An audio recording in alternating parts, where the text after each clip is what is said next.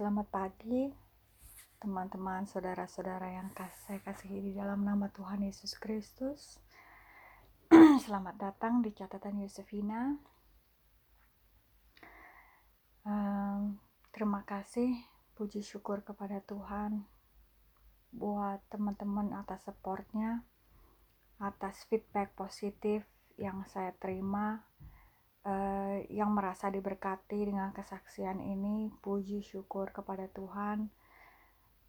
Semoga Tuhan memberkati teman-teman dimanapun kalian berada.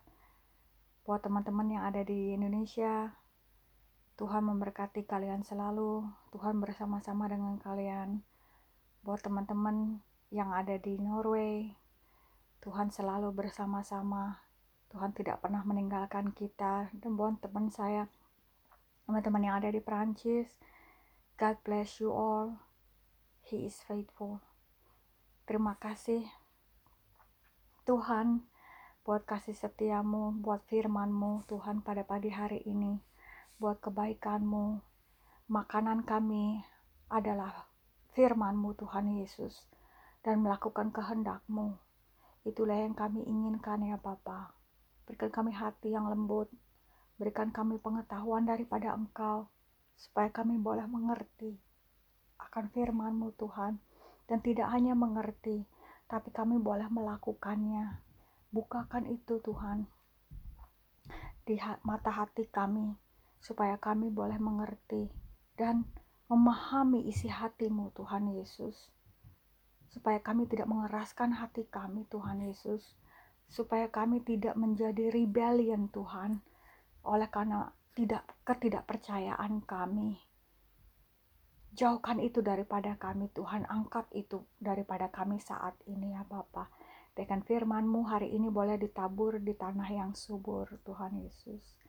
Terima kasih Roh Kudus, kami serahkan hanya ke dalam tangan-Mu beracara pada hari ini, dan Kau yang sendiri Tuhan yang melayani mereka, dan Engkau sendiri yang akan membukakan dan berbicara di dalam setiap hati yang mendengarkan firman-Mu.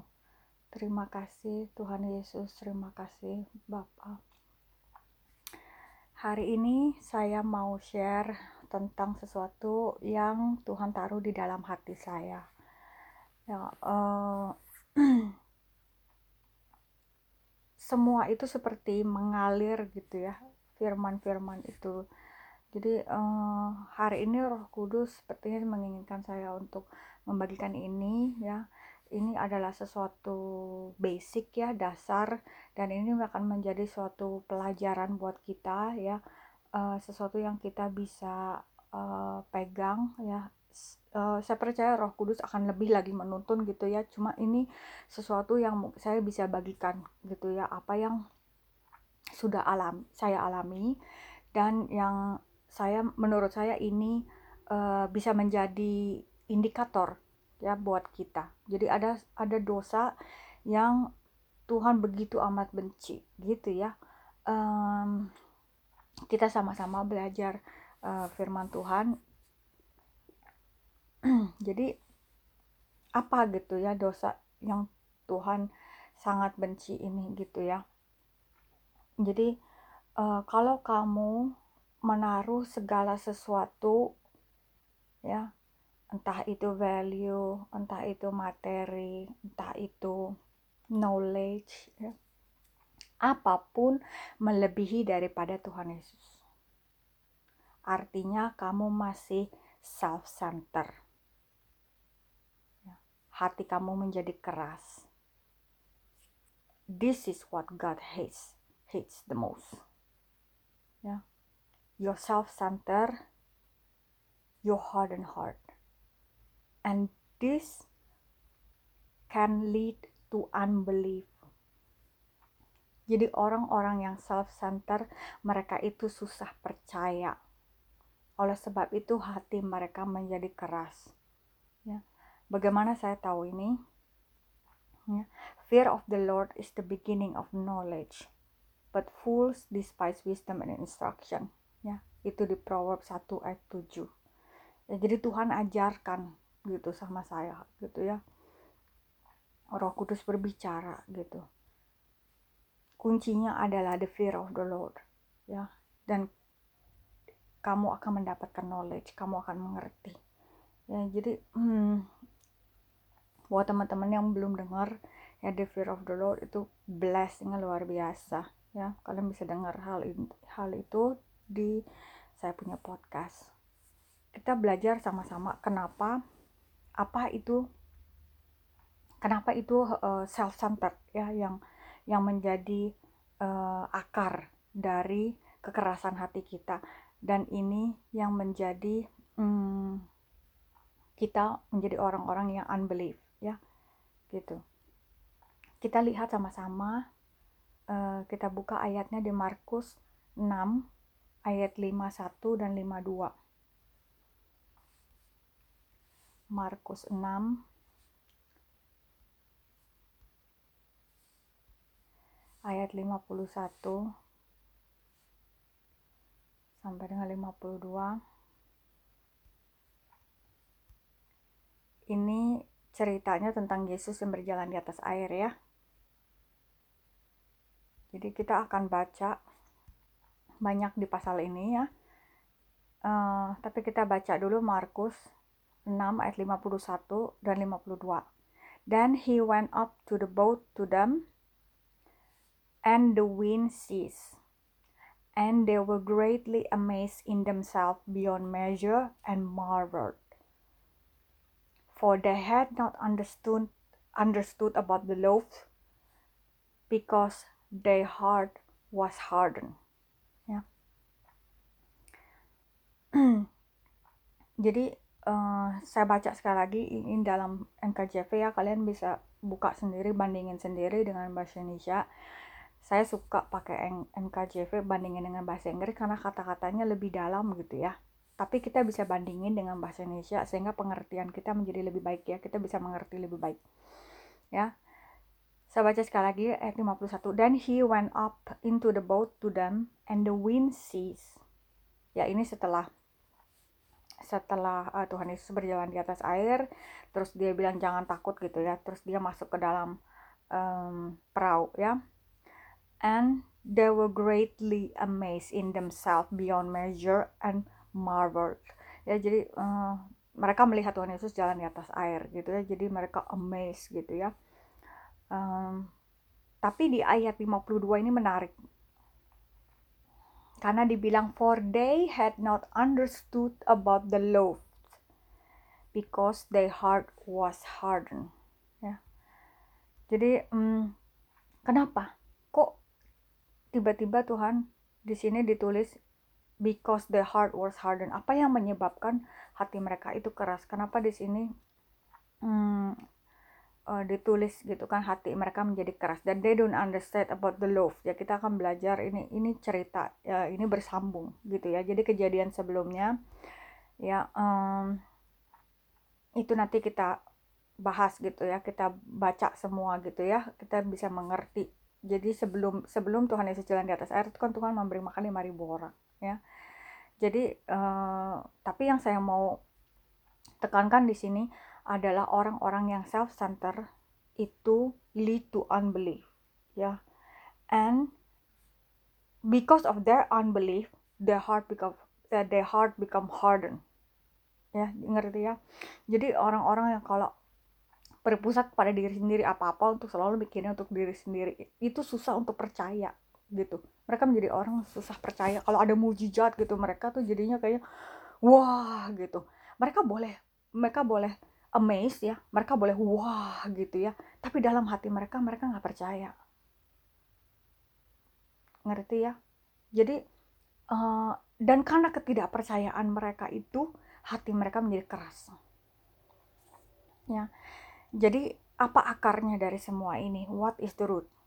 Self-centered, ya. Kenapa hati mereka menjadi keras? Karena masih ada self-centered, ya. Kalian bisa renungkan hal ini gitu, ya. Renungkan, ya, baca firman Tuhan, meditate, ya. Ponder in your heart, ya. Ask the Holy Spirit, ya. Maksudnya di sini apa gitu, ya. Saya percaya Roh Kudus juga akan bukakan hal itu, akan membantu kalian untuk mengerti Ya, ini juga terjadi di orang-orang sekitar kita, gitu ya. Banyak orang-orang yang kadang-kadang udah kita share berkali-kali, sudah ada banyak testimoni, ada banyak kita ceritain banyak miracle ini apa ini Tuhan bisa bikin mujizat, tapi mereka tetap tidak percaya, ya kan? Ya. Banyak ya orang-orang masih seperti itu sampai dengan saat ini. Ya, kenapa mereka tuh susah untuk percaya? Karena hati mereka keras, gitu ya. Tuhan bilang, their heart is hardened. Ya, karena apa? Karena orang-orang ini masih fokus sama diri mereka sendiri.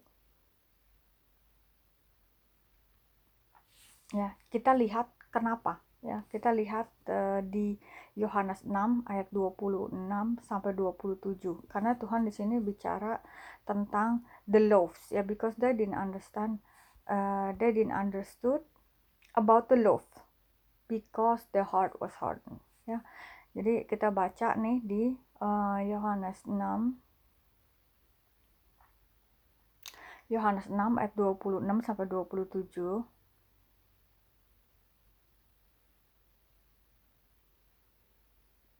Di sini di Yohanes lebih jelas ya diceritain tentang yang memberi makan 5.000 orang itu ya.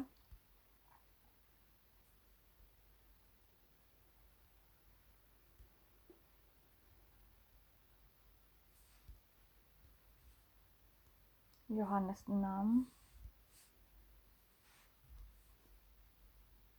ayat 26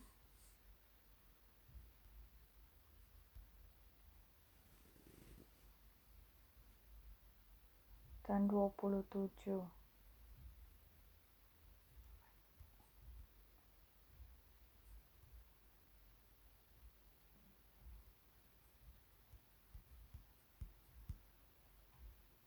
Ya, kalian bisa lihat di sini, kalau kita lihat di Yohanes 6, yaitu kan pertama-tama Tuhan Yesus memberikan mujizat 5 roti 2 ikan ya, menjadi 5.000. Dan mereka melihat gitu ya, bahwa di akhir waktu mereka mengumpulkan semua sisa-sisa daripada roti dan ikan itu, ya, ada begitu banyak sisanya, ya, gitu. Setelah itu ada Tuhan Yesus jalan di atas air, ya. Setelah itu, kalau kalian lihat di sini ayat 26, Jesus answered them and said, most assuredly I say to you, you seek me, not because you saw the sign, but because you ate the loaf and were filled.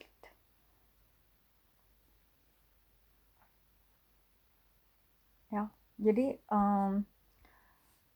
kenapa Tuhan Yesus ngomong begini gitu ya, tentang roti itu ya, the loaf gitu ya. Jadi setelah Tuhan Yesus bikin mujizat, ya, Tuhan Yesus jalan di atas air. Jadi ingat ya, waktu Tuhan bikin mujizat itu ada 5.000 orang, ya. Dan mereka semua makan dengan kenyang sampai masih ada sisanya begitu banyak, ya. Dan mereka melihat bahwa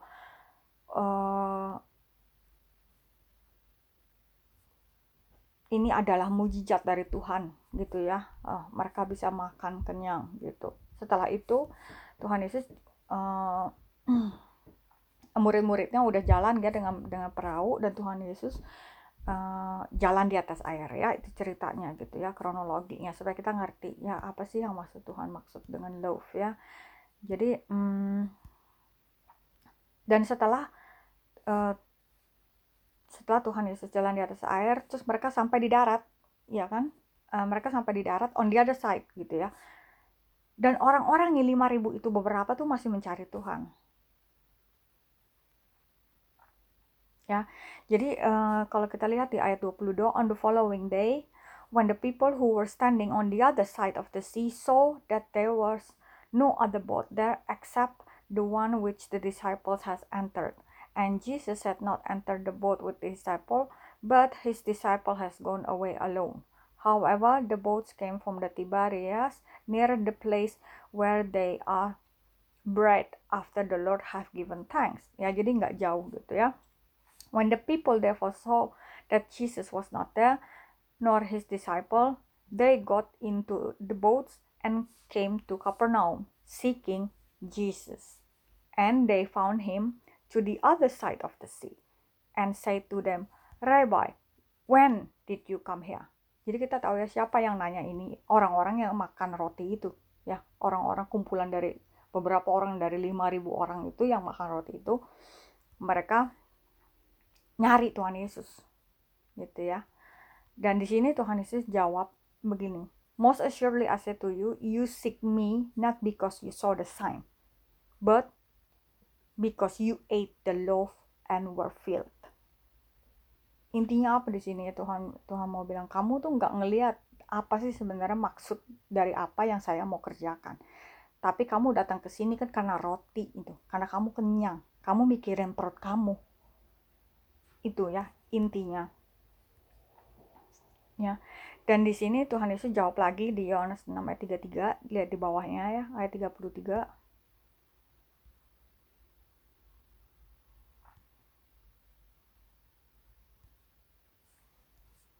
For the bread of God is he who comes down from heaven and gives life to the world. Ya, ini yang Tuhan mau. Ya, ngelihat Tuhannya, bukan rotinya. Ya.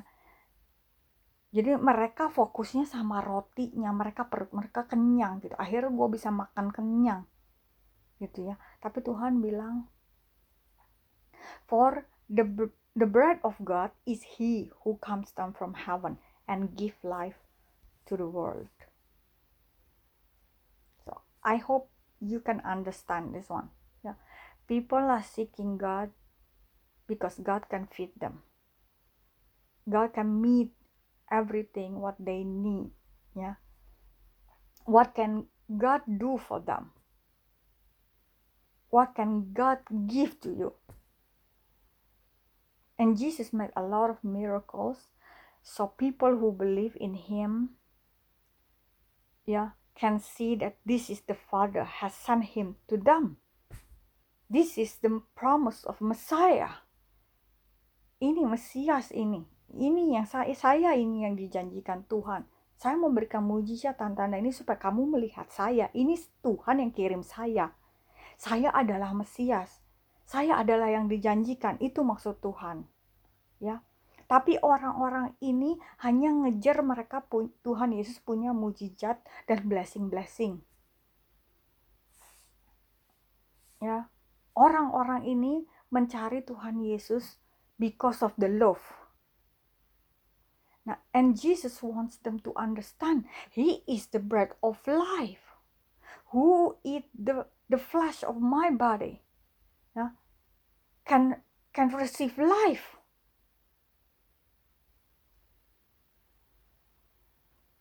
He is he the one who God sent to them.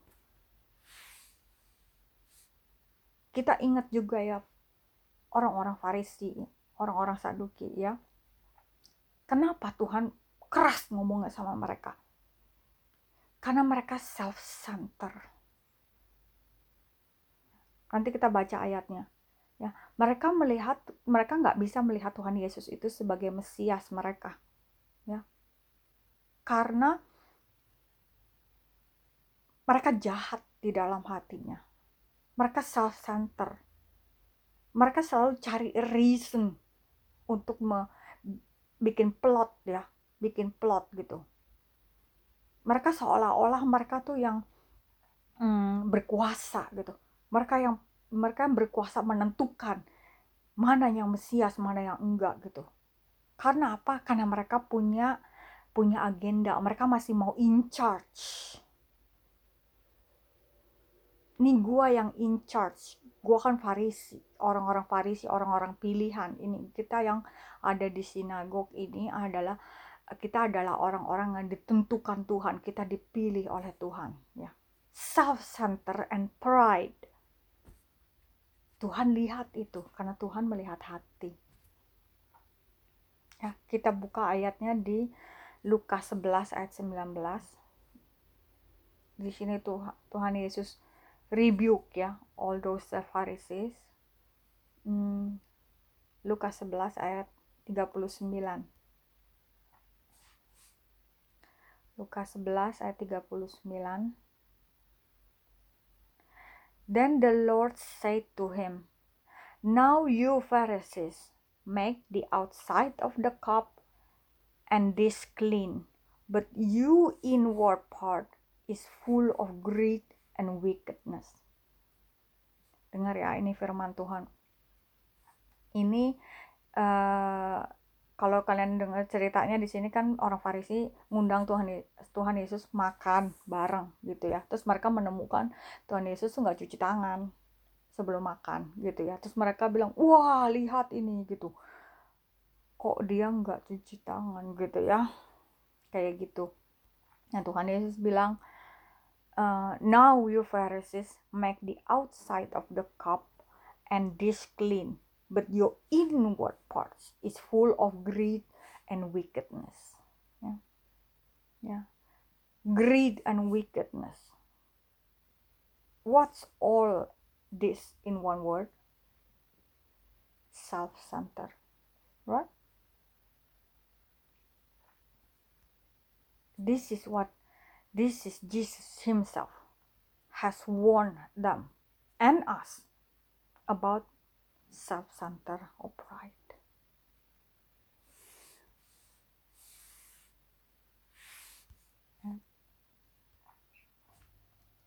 Jadi kita harus hati-hati ya. Ini yang bikin mereka hatinya menjadi keras ya. Akarnya ya, kalau kita lihat kenapa Tuhan Yesus bilang the heart is hardened ya. And become unbelief. Dan mereka cuma bisa amazed gitu. Wah, mereka amazed. Wah, luar biasa ya gitu. Tapi dalam hati mereka tidak percaya. Karena apa? Fokusnya mereka masih dirinya sendiri. Self-centered is the root. It's very dangerous. Very dangerous. Nah, kita lihat ya di Markus 16. Kita buka di ayat Markus 16 ayat 14. Markus 16 ayat 14.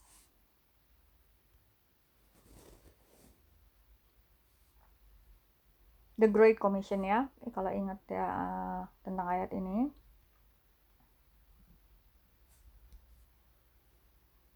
Ayat 14-nya.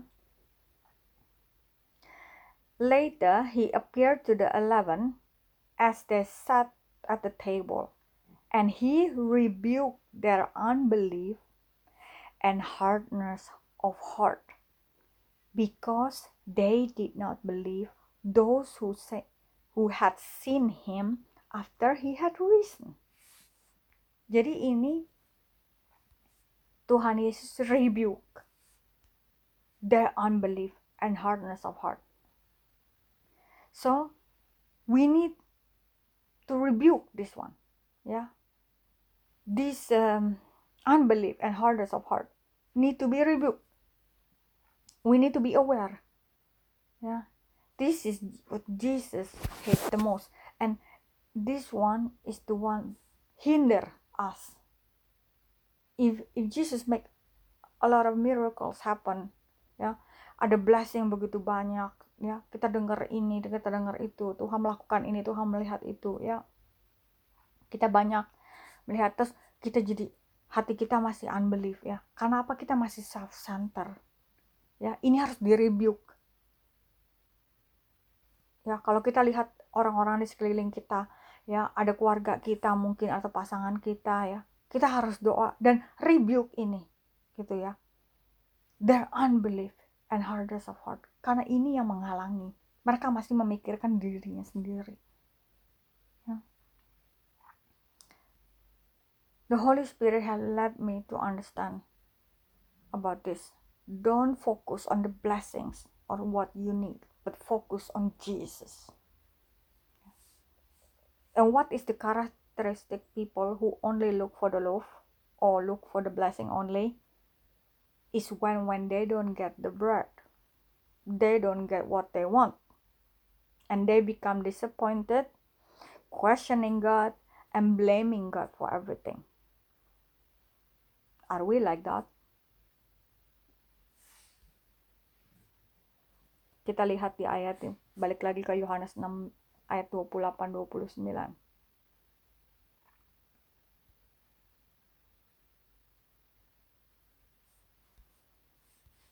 Yohanes 6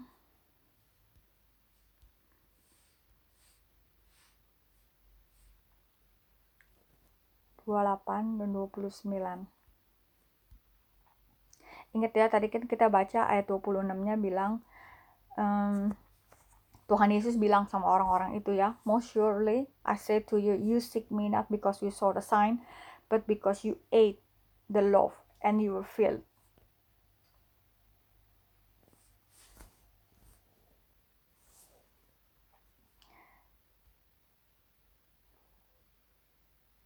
Terus ayat 20 di bawahnya kita lanjut ya, do not labor for the food which perish, but for the food which endures to everlasting life, which the Son of Man will give you, because God the Father has set his seal on him. Ya, jadi Tuhan Yesus udah jelas plainly ngomong begini ya. Dia udah jelasin gitu. Kenapa? Jangan cari berkatnya gitu, ya. Kayak misalnya mereka butuh roti gitu, mereka lapar. Itu Tuhan bilang, jangan cari rotinya, tapi cari Tuhannya. Ngerti ya? Terus ayat 28 di sini bilang, terus mereka tanya, ya, di sini mereka tanya. Then they said to him, what shall we do that we may work the works of God? Ya, terus mereka nanya, apa yang harus mereka lakukan gitu ya. Dan kita lihat di sini ayat 29, Tuhan Yesus jawab. Jesus answered and said to them, this is the work of God, that you believe in him whom he sent. Jelas ya, di sini jelas. Tuhan Yesus maunya kita ngelihat Tuhannya. Jadi bukan what shall we do that we may work the works of God. Jadi mereka masih berpikir religius ya. Oh, gue harus melakukan apa nih? Kita harus ngerjain apa? Tapi Tuhan bilang dengan jelas di sini. Kamu hanya fokus di Tuhan, cari Tuhan. What we need to do is just one thing. It's not working, but what? Believe in him whom he sent. Just one. Just believe. You don't have to do anything. You don't have to work on it. You just need to believe. It's really simple. But people, if you see all this story here, they still don't understand. Ya, kalau kalian baca, renungkan deh. Baca di Yohanes 6 ya. Apa yang terjadi di sini? Mereka masih tidak percaya. Bahkan mereka walk away from God. Ya. Kalau kalian baca di ayat 41 ya, sampai ke bawah, many disciples turn away ya, sampai ayat 60. Mereka nggak dapat apa yang mereka mau. Oke, lu nggak bisa kasih gua makan, lu nggak bisa apa yang bisa kasih gua apa yang gua butuhkan. They walk away. Padahal Tuhan bilangnya cuman simple. Tuhan Yesus bilang, you need to see me. I'm the one who God sent here. I am the bread of life. Kamu ini saya yang kamu cari. Saya rotinya. Saya sumbernya, intinya gitulah. Saya sumbernya, kamu cari saya, kamu percaya, kamu dapat semua. Tapi mereka nggak percaya. Dan mereka meninggalkan Tuhan. Karena apa? Mereka nggak dapat apa yang mereka mau. Mereka pikirnya begitu. Mereka masih nggak percaya. Karena apa? Ada self-center itu. Mereka nggak mau merendahkan diri, ya.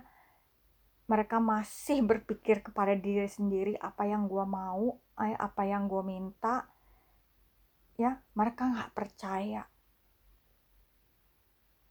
Ini jadi unbelief. Dan hati mereka menjadi keras. Ini ya, ini. Dan situasi seperti ini masih terjadi. Dan di sini Tuhan Yesus bilang, ya. Kita baca Yohanes 6 ayat 66. Kita lihat yang di bawah itu ayat 66. Ya, kalau kalian buka Yohanes 6 tuh ayat 66. From that time, many of his disciples went back and walked with him no more. Then Jesus said to the 12, "Do you also want to go away?" Yeah. That is Jesus asking you.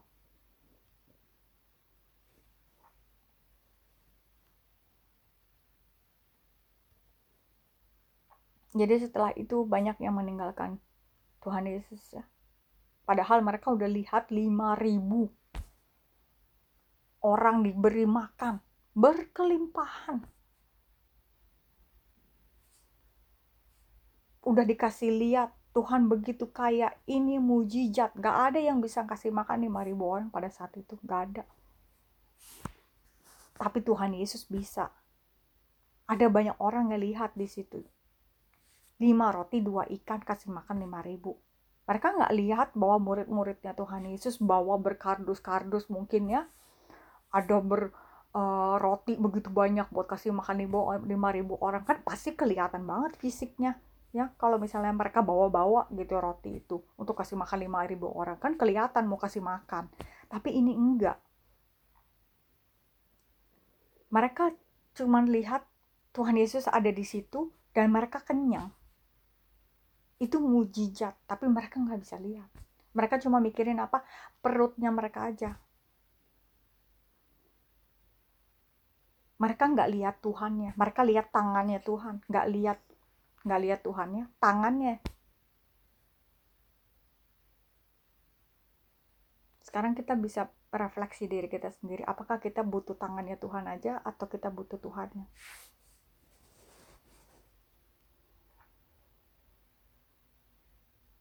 Apakah kita masih self-centered? Apakah kita masih cari-cari tanda?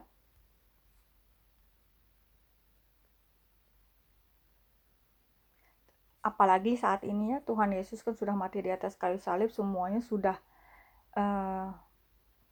tersedia buat kita, berkat-berkat itu, ya. Semuanya sudah digenapi, ya. Tuhan Yesus sudah datang, firman Tuhan, semua nubuat-nubuat sudah digenapi, semua karya Tuhan sudah digenapi, salvation, ya, semua yang percaya di dalam namanya beroleh keselamatan dan berkat itu mengikut, ya. A lot of promises under His grace. His blessing in His storage is for us. Yes, we have rights.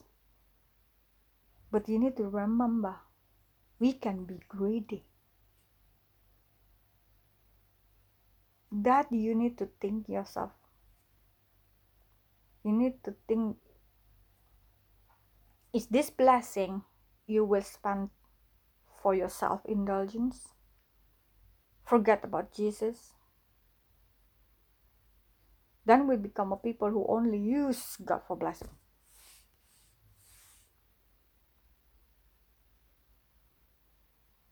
When Jesus said, you are blessed with abundance. Jesus said, if you have faith, you can have all the blessings. You have rights. You can You can be really rich, like King Solomon or David. But you still need to remember, you need to be aware of your heart, right?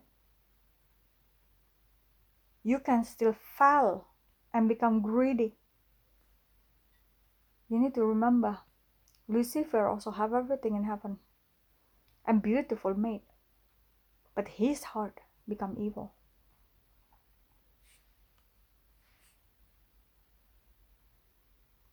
Kita akan lihat ada 2 judgment Tuhan Yesus di Wahyu, ada 2 gereja yang Tuhan bicarakan di sini. Kita lihat ya, di Wahyu 2 ayat 9, Revelation 2 verse 9, dan Revelation 3 verse 17 and 18.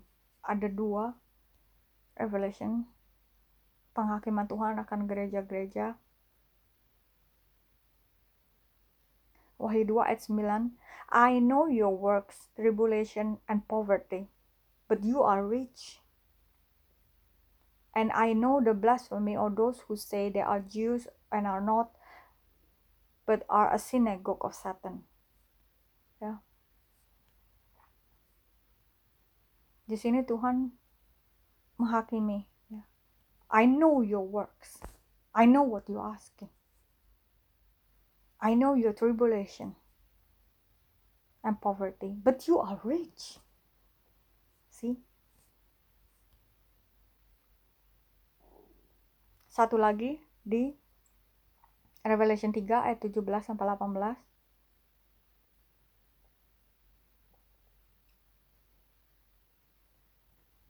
Because you say, I am rich, have become wealthy, and have need of nothing, and do not know that you are wretched, miserable, poor, blind, and naked. I counsel you to buy from me gold refined in the fire, that you may be rich, and white garment, that you may be clothed, that the shame of your nakedness may not be revealed, and anoint your eyes with eye salve, that you may see. Ada 2 gereja yang dijudge. Karena apa? Kaya. Tapi di sini Tuhan bilang, you need to buy from me a gold refined in fire. Nggak dikasih gratis, suruh bayar. You need to buy from me. Jadi perhatiin baik-baik.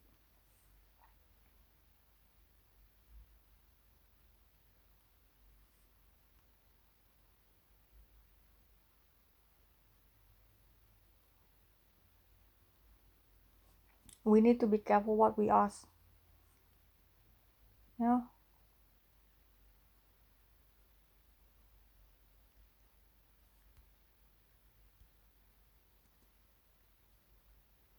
And if everything doesn't go as we don't want, don't be a rebellion.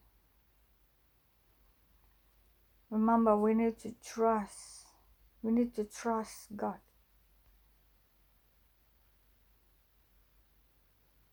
Jesus will help. Jesus will answer your prayer. He will bless you. That is His promise. But you need to remember, blessings or material, ya. Dalam firman Tuhan bilang, cari kerajaan Allah, semuanya akan ditambah kepadamu. Apa yang ditambahkan? Ya, apa yang kamu pakai, apa yang kamu makan, apa yang kamu minum, apa tempat kamu tinggal, pekerjaan, segala macam. That is only a byproduct. Selalu ada sesuatu yang Tuhan kita mau lakukan dulu, baru berkat itu ada. Ya. Money will follow, success will follow, prosperity will follow. Kalau kita baca Mazmur 6:31, ya seperti yang saya sebut, ada Mazmur 1, ada Yosua 1:8-9, you will prosper. Tapi di beginningnya Tuhan bilang apa? Meditate my word day and night. Itu yang harus kita kerjain dulu. Semuanya ngikut. Ya. Matius 6:31. Seek God first. Cari Tuhannya dulu. Semuanya by product. Berkat itu ngikut. Ya. Karena Tuhan mau kita jangan fokus ke berkatnya. Ya. Jangan fokus mau jadi suksesnya. Jangan fokus mau jadi kayanya. Jangan fokus di uangnya. Tapi cari fokus di Tuhannya. Itu. Supaya apa? Supaya kita tidak jatuh.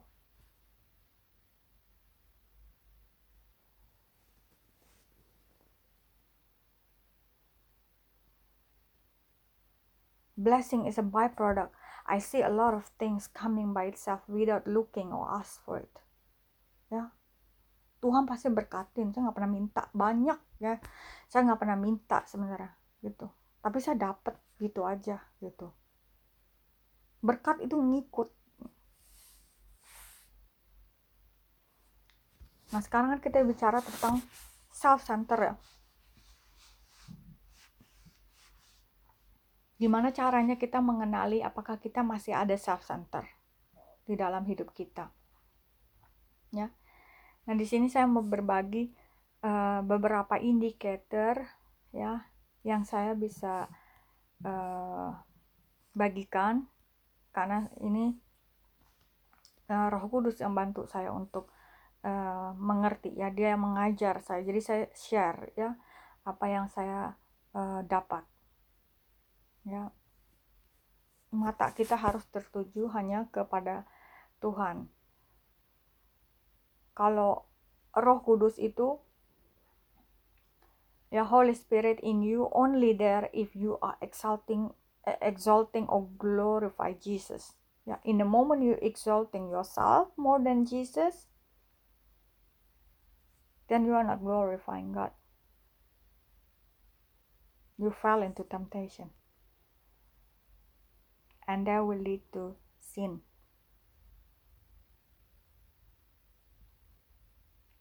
And who started this sin in the beginning? Behind all this self-center? Yeah, Lucifer.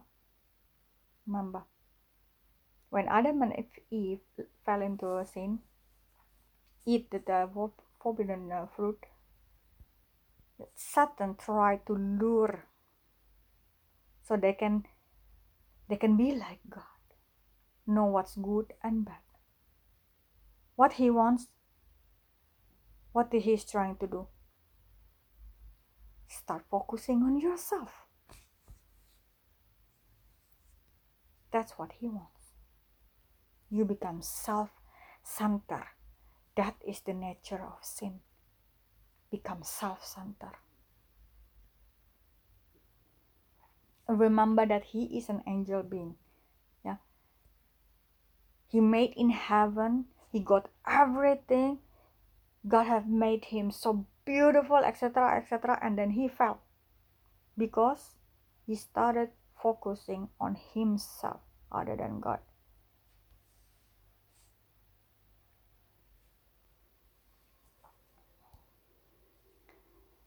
Here, I try to summarize these indicators that we can always check our heart. Yeah, in the first one, these are what we think in our mind. Okay. Number one, what we need.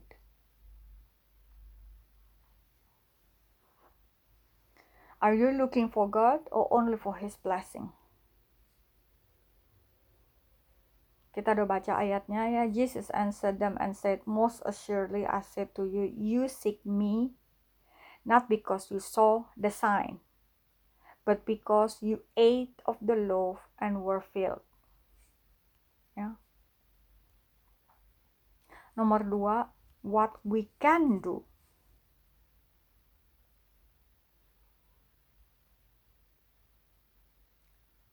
This one is focusing on gift of spirit for your own purpose. Remember that we are equipped to serve God and others, so others can see the glory of God. Ya, kita dikasihkan karunia Roh Kudus ya. sama Tuhan. Ini apa yang bisa kita kerjakan, ya. Tapi ini bisa juga dipakai untuk kepentingan kita sendiri. Jadi kita harus ingat bahwa kita ini diperlengkapi, ya, untuk melayani orang lain dan melayani Tuhan. Supaya orang melihat kemuliaan Tuhan. And the goal of this is repentance, pertobatan. Yeah. Number 3, what we came from. Where we came from, sorry. So it doesn't matter our background, where we come from. If we exalted it more than Jesus, then we are still self-centered. And what is this background? It can be personal or family background. It can be a religious background. It doesn't matter where we got saved in Jesus' eyes, all are the same. Ya, family background misalnya God save me from broken home, drugs, okultisme, perdukunan, berhala dan sebagainya ya. Religious background itu misalnya kita Buddha sebelumnya, kita Muslim sebelumnya, kita ateis sebelumnya, ya, kita Jehovah Witness sebelumnya, ya. Terus kita mulai banding-banding. Ya. Jadi kita masih bangga sama kita punya personal background. Kita masih bangga sama kita punya religious background yang sebelumnya. Are you still proud on your background? Remember, Jesus is more than ourselves. We need to decrease, Jesus need to increase. See? You need to check your heart. If you are still proud with your family background, personal background, or religious background, you are still self-centered.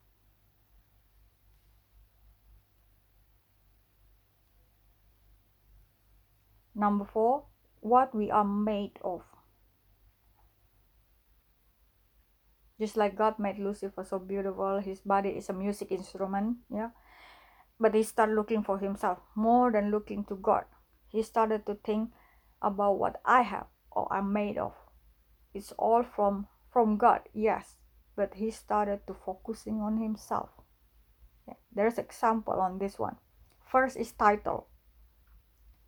Ya, banyak beberapa orang yang seperti kayak gila hormat, ya. Ya kan, ada yang begitu ya. Oh, saya kan orang tua, jadi harus didengerin dulu. Oh, saya ini ketua. Oh, saya ini lebih tua, lu masih muda, ya. Itu title, ya.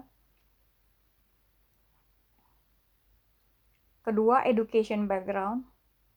Bangga menggelar, bangga sama pengetahuan yang dipelajarin atau didapat dari sekolah. Ya, dia harus tahu bahwa knowledge itu datang dari Tuhan. The beginning of knowledge is fear of the Lord. Ya. Ketiga, teologi background. Ya.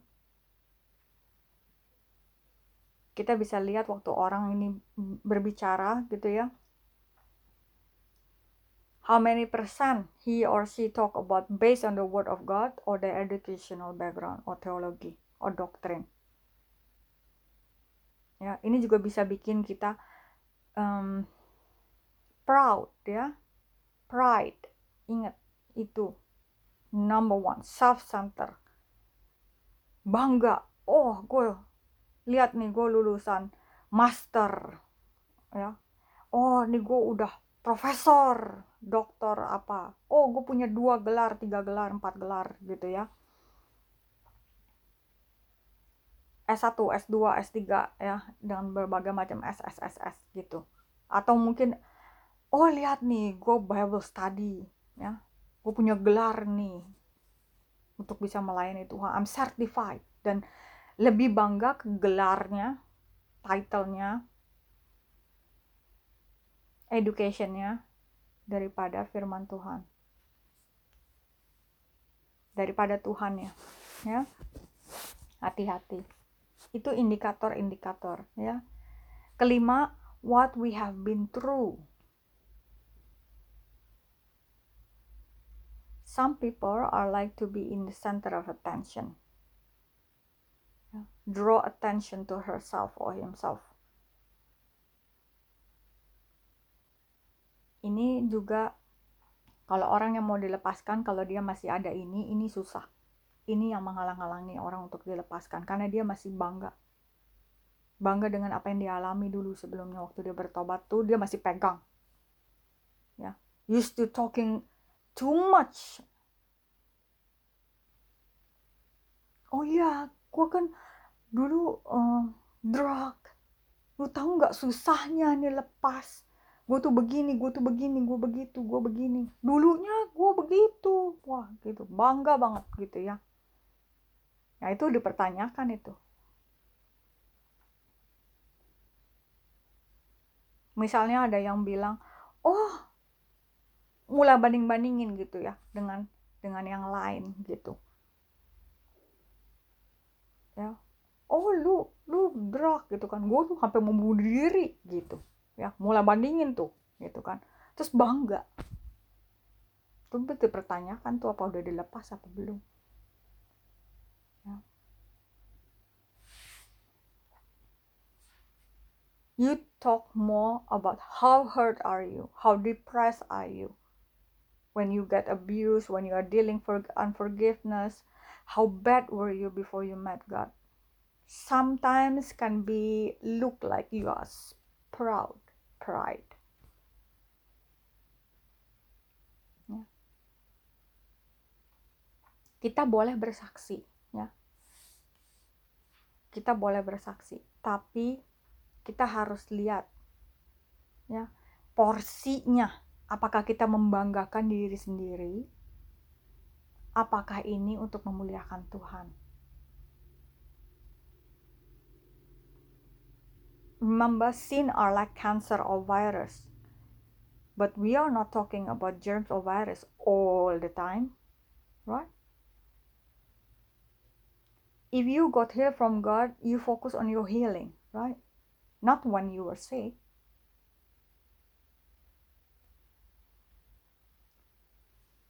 Same if you got saved, you talk more about salvation.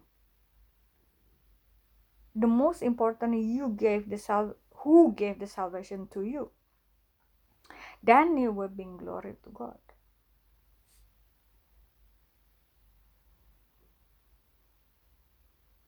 The more you got from God, the more you need to share. That's the blessing of all. Not only about material, but share your testimony, share the word of God, teach, lead people to salvation. Tapi ini juga yang saya mau cerita ya. Ada beberapa banyak testimoni yang saya dengar ya, tapi mereka tidak memuliakan Tuhan gitu ya. Those testimonies not glorify God because he or she talk too much about themselves rather than focusing on Jesus. You need to check your heart.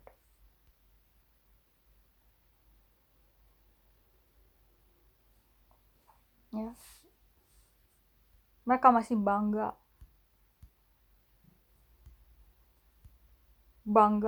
akan backgroundnya mereka.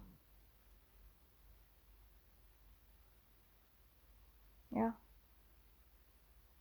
Mereka masih berpegang juga sama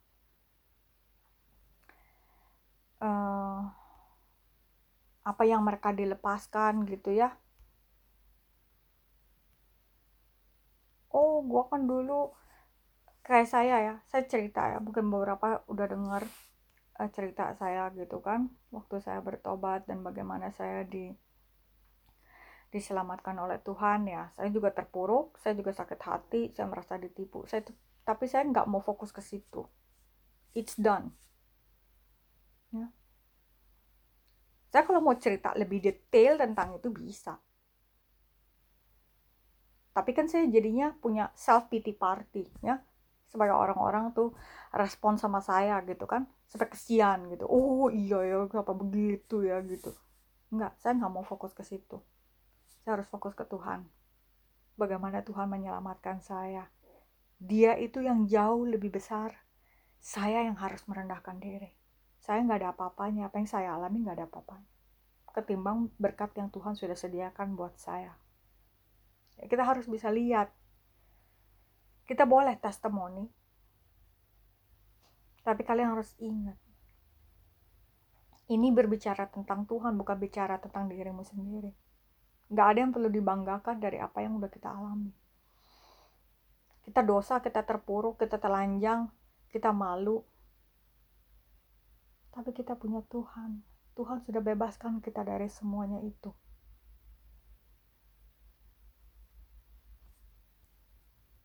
Jadi 5 tadi ya, saya ulang.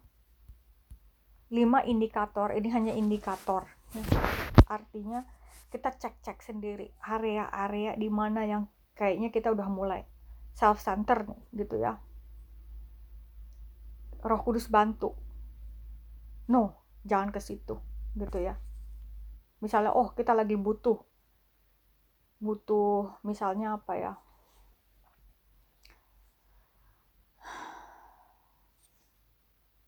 Apalah kebutuhan kalian, kan butuh pekerjaan ya. Butuh berkat nih. Butuh kesuksesan. Ya, ini bisnis kan dari Tuhan. Jadi ini saya berdoa supaya saya sukses gitu ya. Terus kamu fokusnya di sukses gitu. Bagaimana saya cara untuk sukses. Mungkin kamu beli buku-buku bagaimana sukses, banyak ya di dunia ini yang mengajarkan tentang kesuksesan ya. Bagaimana caranya sukses, bagaimana caranya memultiply. Yang rohani juga ada. Bagaimana melipat gandakan karunia. Gitu ya. Banyak gitu. Bagaimana Tuhan bisa memberkati gitu ya. Ya itu banyak, tapi fokusnya jangan ke berkatnya, jangan kesuksesannya, jangan kelimpahannya. Fokusnya ke Tuhannya. Itu ada indikatornya gitu kan. Roh Kudus kasih tahu, ingat. Itu byproduct. Itu follow. Kalau kita meditate firman Tuhan siang dan malam, setia melakukan kehendak Tuhan, apapun yang kita minta, Tuhan pasti berikan. Dan itu lebih dari apa yang kita pikirkan. Tuhan tahu kita butuh itu ya. Tapi kita fokusnya ke Tuhan. Apakah kita udah melakukan kehendak Tuhan apa belum nih? Jangan lagi kalau ada masalah terus kita cari Tuhan. Itu jadi take time, benar nggak? Karena kan Tuhan kan maunya kita cari dulu kerajaan Tuhan, semuanya ditambahkan. Jadi kamu mintanya kasih dulu dong Tuhan, baru saya cari Tuhan. Nggak begitu. Caranya nggak gitu Tuhan. Jadi harus kamu cari Tuhan dulu, fokusnya di Tuhan, semuanya ditambahkan. Nah kamu lagi ada masalah nih, urgent, terus kamu cari Tuhan ya. Tuhan pasti jawab, tapi kan take time. Jadi sekarang nih kita harus rubah kita punya mindset ya. Kita fokusnya Tuhan, put value in the word of God. Don't be self-centered, put Him first. Jadi kalau kamu ada masalah, ada problem, tiba-tiba ngalamin ini, ngalamin itu, kamu udah mengikuti Tuhan, fokusnya udah di Tuhan, kamu dapet itu apa yang kamu minta. Jadinya kenapa? Jadinya cepat jawaban Tuhan datang dalam hidup kamu, karena kamu udah melakukan bagian kamu. Tuhan melihat hatimu. Oh ya, dia melakukan perintahku, maka aku akan prosper ya.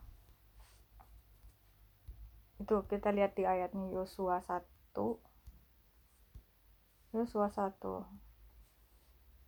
ayat 8.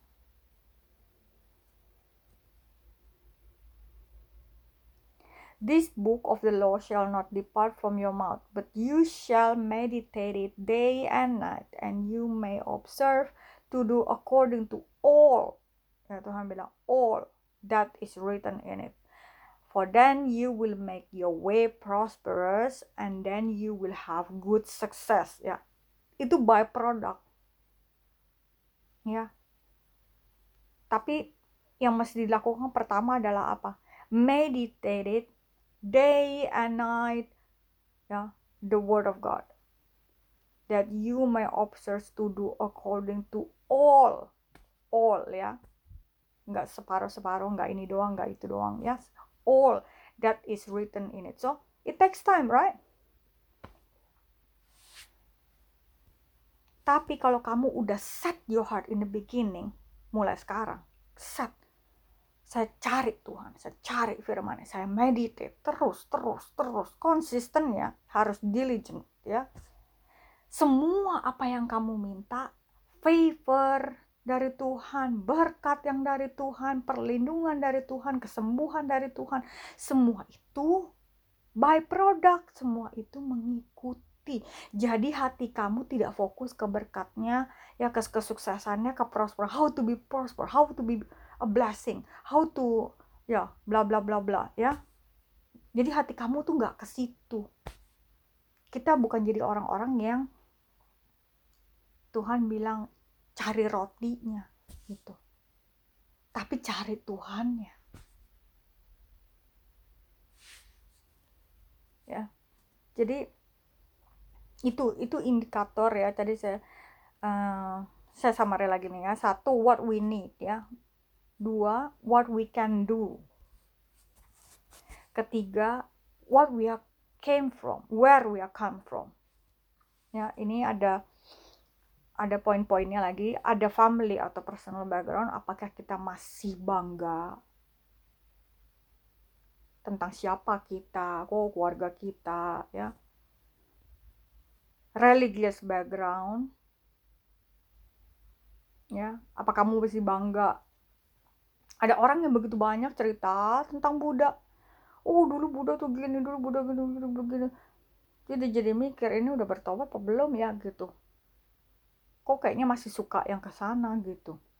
Karena kayaknya kelebihan gitu bicaranya, kayaknya lebih senang ke sana gitu. Walaupun udah jadi Kristen gitu, tapi bangga sama pertobatannya, bangga sama backgroundnya. Dulu gue orang yang dihormati, misalnya ya.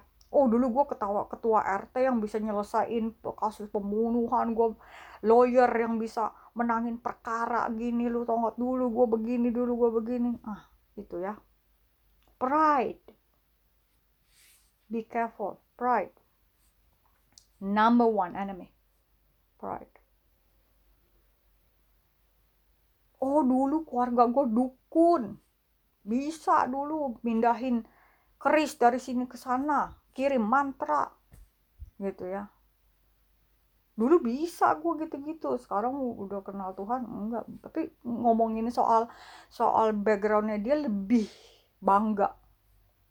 Terus mulai banding-bandingin. Oh, kalau dia mah nggak begitu. Dulu gue lebih.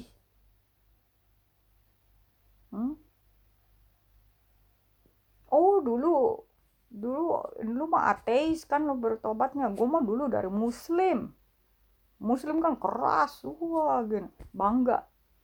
Hati-hati, pride. Yang keempat, what we are made of, ya. Ini ada poin-poinnya juga, ada title. Orang yang maunya dihormati dengan titlenya. Kedua, ada education background, ya. Bangga sama S1, S2, S3 dan sebagainya itu ya. Atau bisa teologi background. Bisa. Pride ya, pride, ingat pride. Nomor 5, what we have been through. Ya.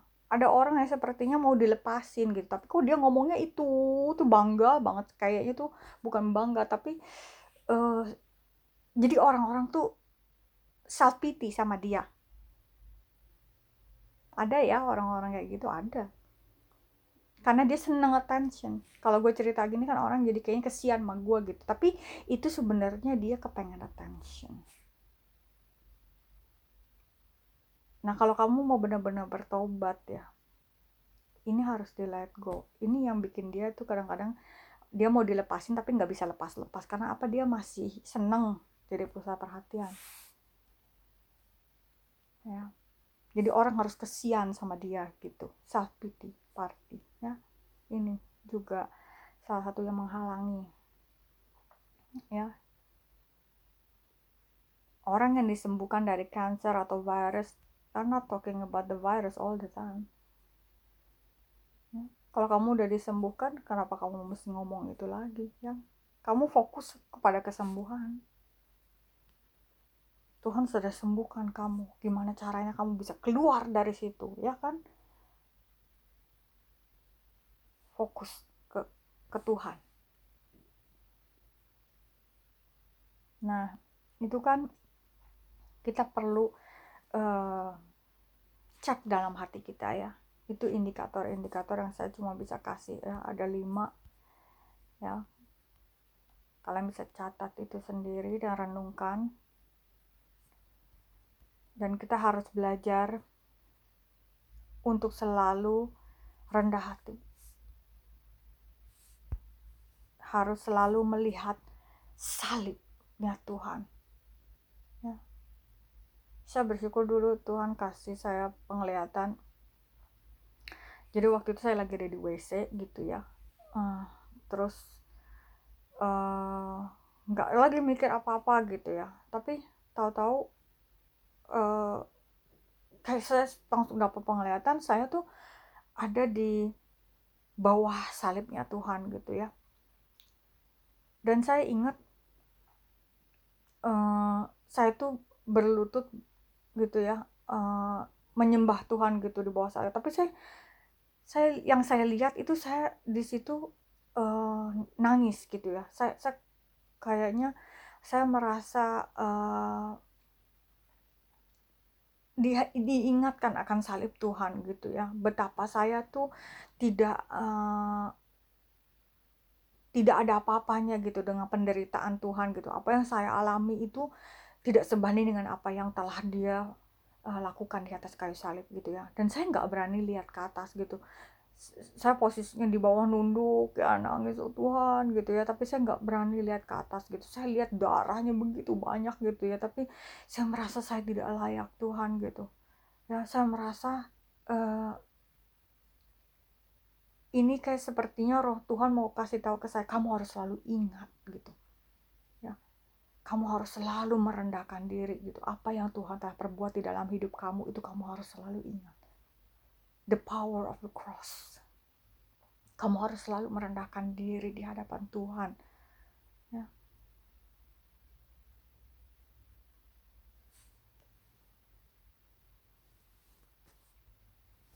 Nah saya mau ajak teman-teman belajar dari John the Baptist. Ya. Kita buka ayatnya di Yohanes 1 ayat 26 sampai 27.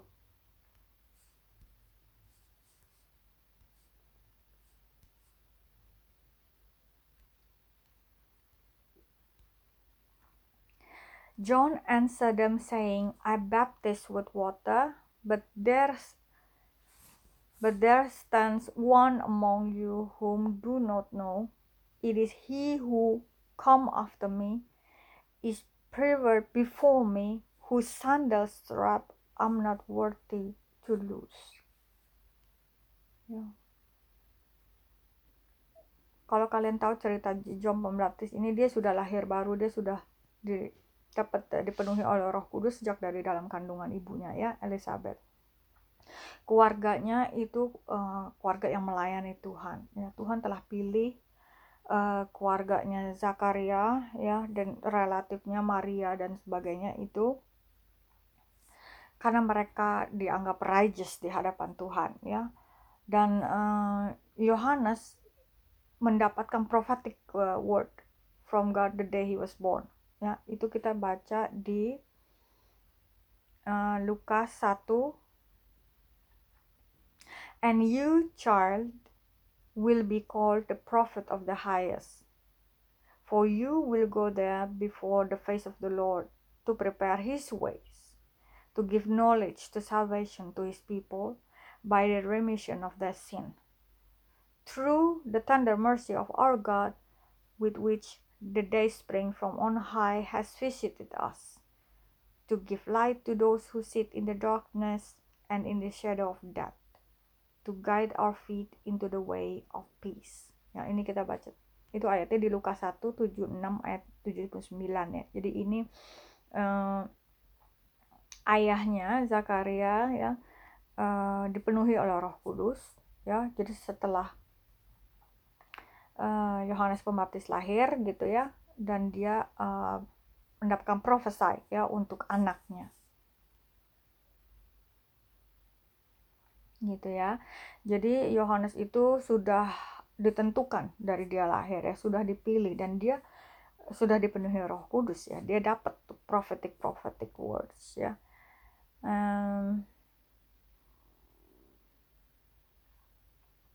Who is John the Baptist? Kalau kita lihat ayatnya, John the Baptist is the best man of the bridegroom.